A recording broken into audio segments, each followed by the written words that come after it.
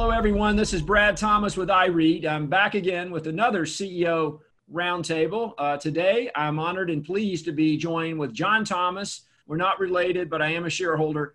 Well, we may be related, actually, but we just haven't gone that far back. But John, thanks for joining us today. Yeah, thanks for having us, Brad. And so John, again, is with Physicians Realty. Ticker symbol, of course, is easy to recognize or remember, is DOC. That's Doc. So John, let's, I guess, talk about COVID-19, I guess, first. I know we spoke right at the end of the first quarter. Now we're in the second quarter. So what's happened really in the latest quarter, positively for the company? I've seen some really good trends. Yeah, I think we finished the end of the quarter with, really positive results from actually one of the best quarters we've ever had financially. Kind of ironically, we didn't grow during the quarter. We were very conservative, have a strong balance sheet, a great balance sheet, but we ended the quarter with right at 98% cash collections from our tenant base. I think that led the industry, and I think one of the best in REIT land generally, but it certainly led the healthcare REIT industry. And I think it's a tribute to the investment grade tenant base that we have, the strong, large physician groups that we have, and really just the client relationships that we have as well. So, as the quarter played out in April, a lot of the practices were shut down. A lot of the outpatient surgery facilities were shut down, and they weren't shut down because they weren't able to provide care, but they had to be shut down by the government and by the systems generally to ration personal protective equipment. And that certainly had a big impact on the surgery centers in particular, who do scheduled care. I think there's a misnomer in the general press, the investment community generally about quote unquote shutting down elective surgeries. When I think of elective surgeries, you think about plastic surgery, things that you may or may not ever need to have done. The real issue is about scheduled care and care that you could defer and delay. So what happened was in April, a lot of our practices delayed a lot of care at the request of the government, because of rationing of PPE, masks and gowns and things like that. But all that care came back in May and June and July as those restrictions were loosened. And then in July, when we saw, a ramp back up or spike of cases in a lot of markets that were in the Southwest and the South in particular, by that point, the practices were able to stockpile PPE. So the system didn't have to shut down scheduled surgery. It just put the surgery in a place that would away from where the COVID patients were. So inpatient facilities were preserved for taking care of COVID patients, and then outpatient care facilities, which is what we primarily invest in, we're able to take care of kind of the rest of the population, if you will, the rest of the healthcare needs of the population. So again, in the end, strong quarter for us. Stock prices reacted strongly to that. We just this past week and just this week we announced Fitch investment grade rating that's one notch higher than our rating from the other agencies. So we think we deserve a higher rating from the other agencies, but anyway, Fitch certainly recognized that, and I think our strong cash collections reflected that. Yeah. Well, I've had a couple questions, John, with some of our current subscribers. And two of those questions really resonate around the, technology and how, technology is impacting positively to the medical space. But what negative impacts could you see, or what do you see in regards to the, teledoc, telemedicine? Is that a trend that you think could potentially be disruptive to your sector? It could be disruptive to the need for clinical office space, certainly. But I think the net we believe is very positive for the healthcare industry and for the physician community in particular. Creates a lot of efficiency. It's a very convenient service for patients, a very low cost option for payers. We've had the technology for years, and 3 years ago we really studied, kind of thought about this strategically, and said, what parts of our business could be impacted by a rise in telehealth and other technologies that would, kind of reduce the need for the patient to actually physically go to a medical office building like we own. And, you know, there are certain specialties that that can be very disrupted by telehealth. Psychiatry, you know, is one that you really can you really can do a lot through the telehealth, vehicle versus, going to an office setting. Is we've focused investments in procedural-based medicine. So oncology facilities that do radiation, surgical facilities, and specialties that are highly focused on surgical procedures like orthopedics, general surgeons, spine surgeons, and things like that. It's that encounter that can't be disrupted by telehealth.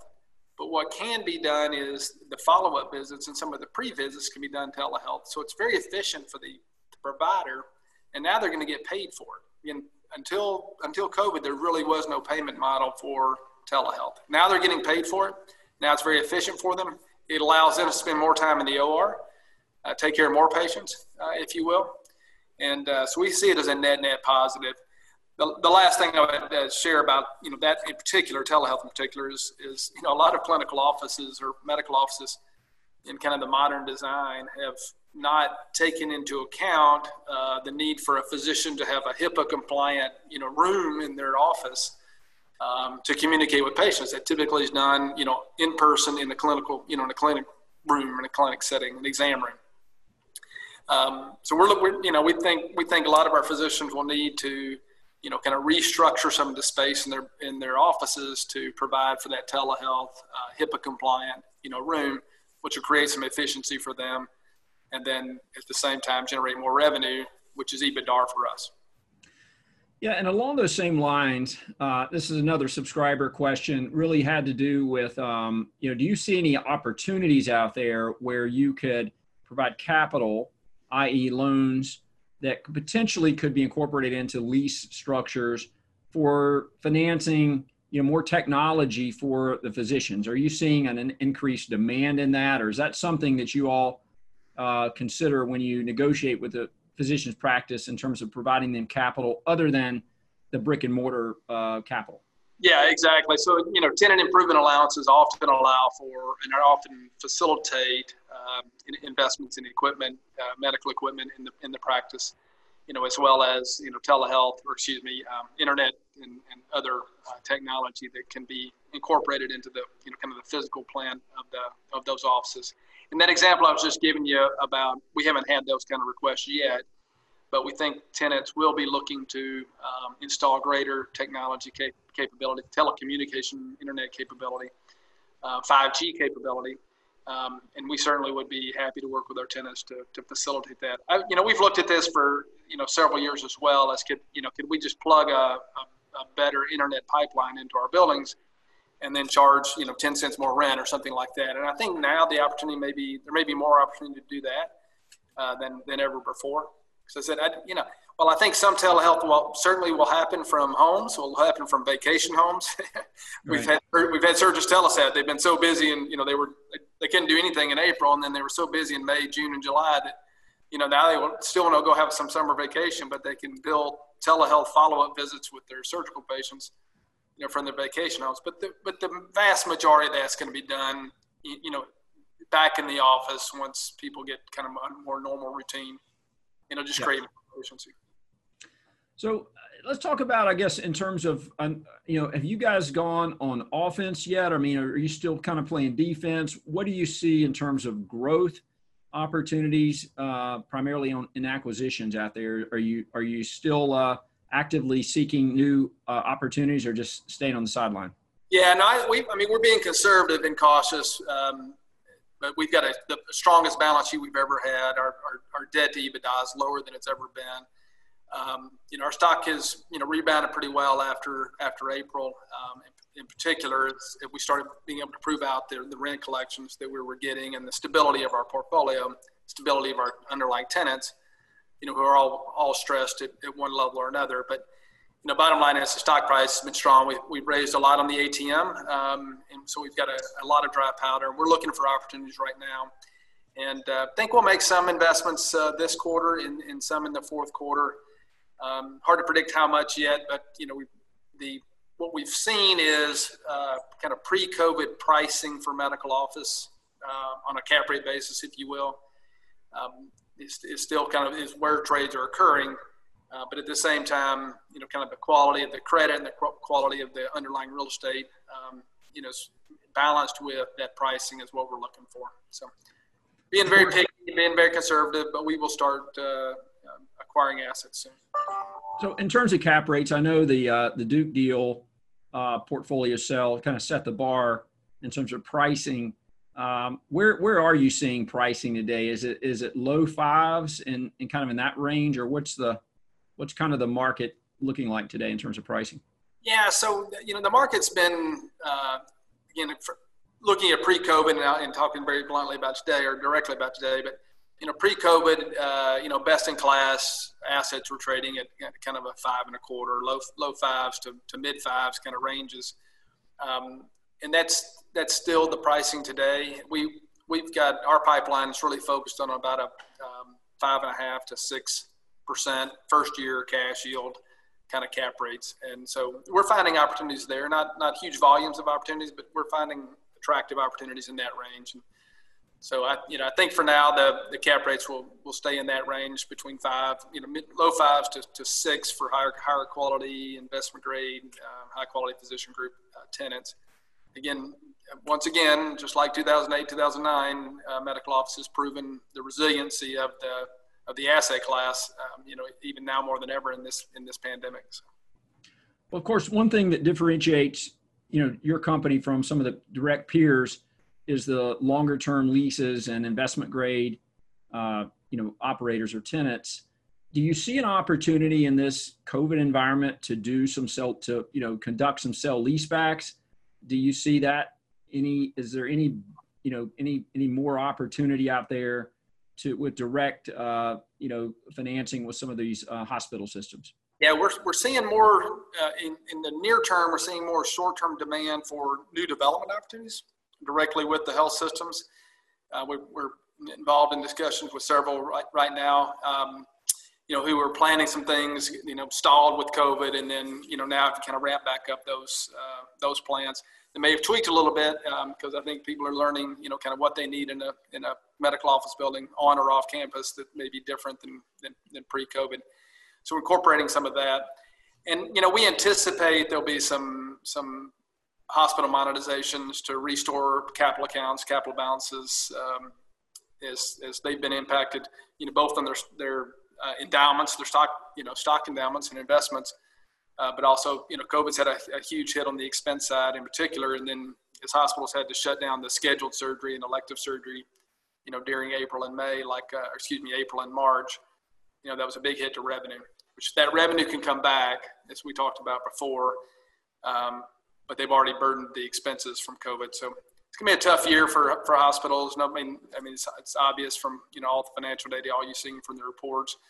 A lot of them are being supplemented pretty heavily by the government, and that's showing up in kind of positive cash flow. But we do expect some hospital monetizations, in 2021, and that's what we're really planning for. Okay. Well, and I guess, kind of forward looking, we using analyst consensus, we see about 6% growth 3% in 2021, 6%. This is our consensus analyst in 20. So, so our model looks pretty good in terms of future. But looking back at the historical trends since you listed shares, you started out with I know we've talked about this in the past. Your payout ratio was practically 100% when you listed, but you've gradually been able to get that payout ratio down to a really more manageable level. How do you feel about that payout ratio today, especially in this COVID-19 environment? Yeah, we're preserving cash. We don't need to cut the dividend by any means. We had the best kind of FAD margin again this past quarter we've ever had, and that was a tribute to a low lease roll, which again you mentioned we have those long-term leases, which again requires very little capex to keep tenants kind of happy in the building, lease commissions and things like that you encounter with a lot of lease roll, and then we think we can continue to widen that spread as we can get back to some accretive growth again. Cautiously in the near term, but more aggressively in 2021. So, we've got good coverage today. We don't anticipate we anticipate continuing to grow that coverage, and should position us well for a dividend increase in the future. But we think there's a lot of top line growth. We think the most important number is the bottom line growth or FAD growth, and we're well positioned to continue to grow FAD, much stronger. Great. Well, John, I think that's about all my questions here. I want to thank you again for jumping on this call. I hope everybody's safe there, and look forward to seeing you here. I guess the next one will be the virtual NAREIT. But hopefully we'll see you in person soon. But wish you the best, and thank you again for joining us today. Thanks for your time, Brad. Hope all your family's safe as well, and look forward to seeing you in person soon and the next Zoom. Thank you. Thanks, Brad.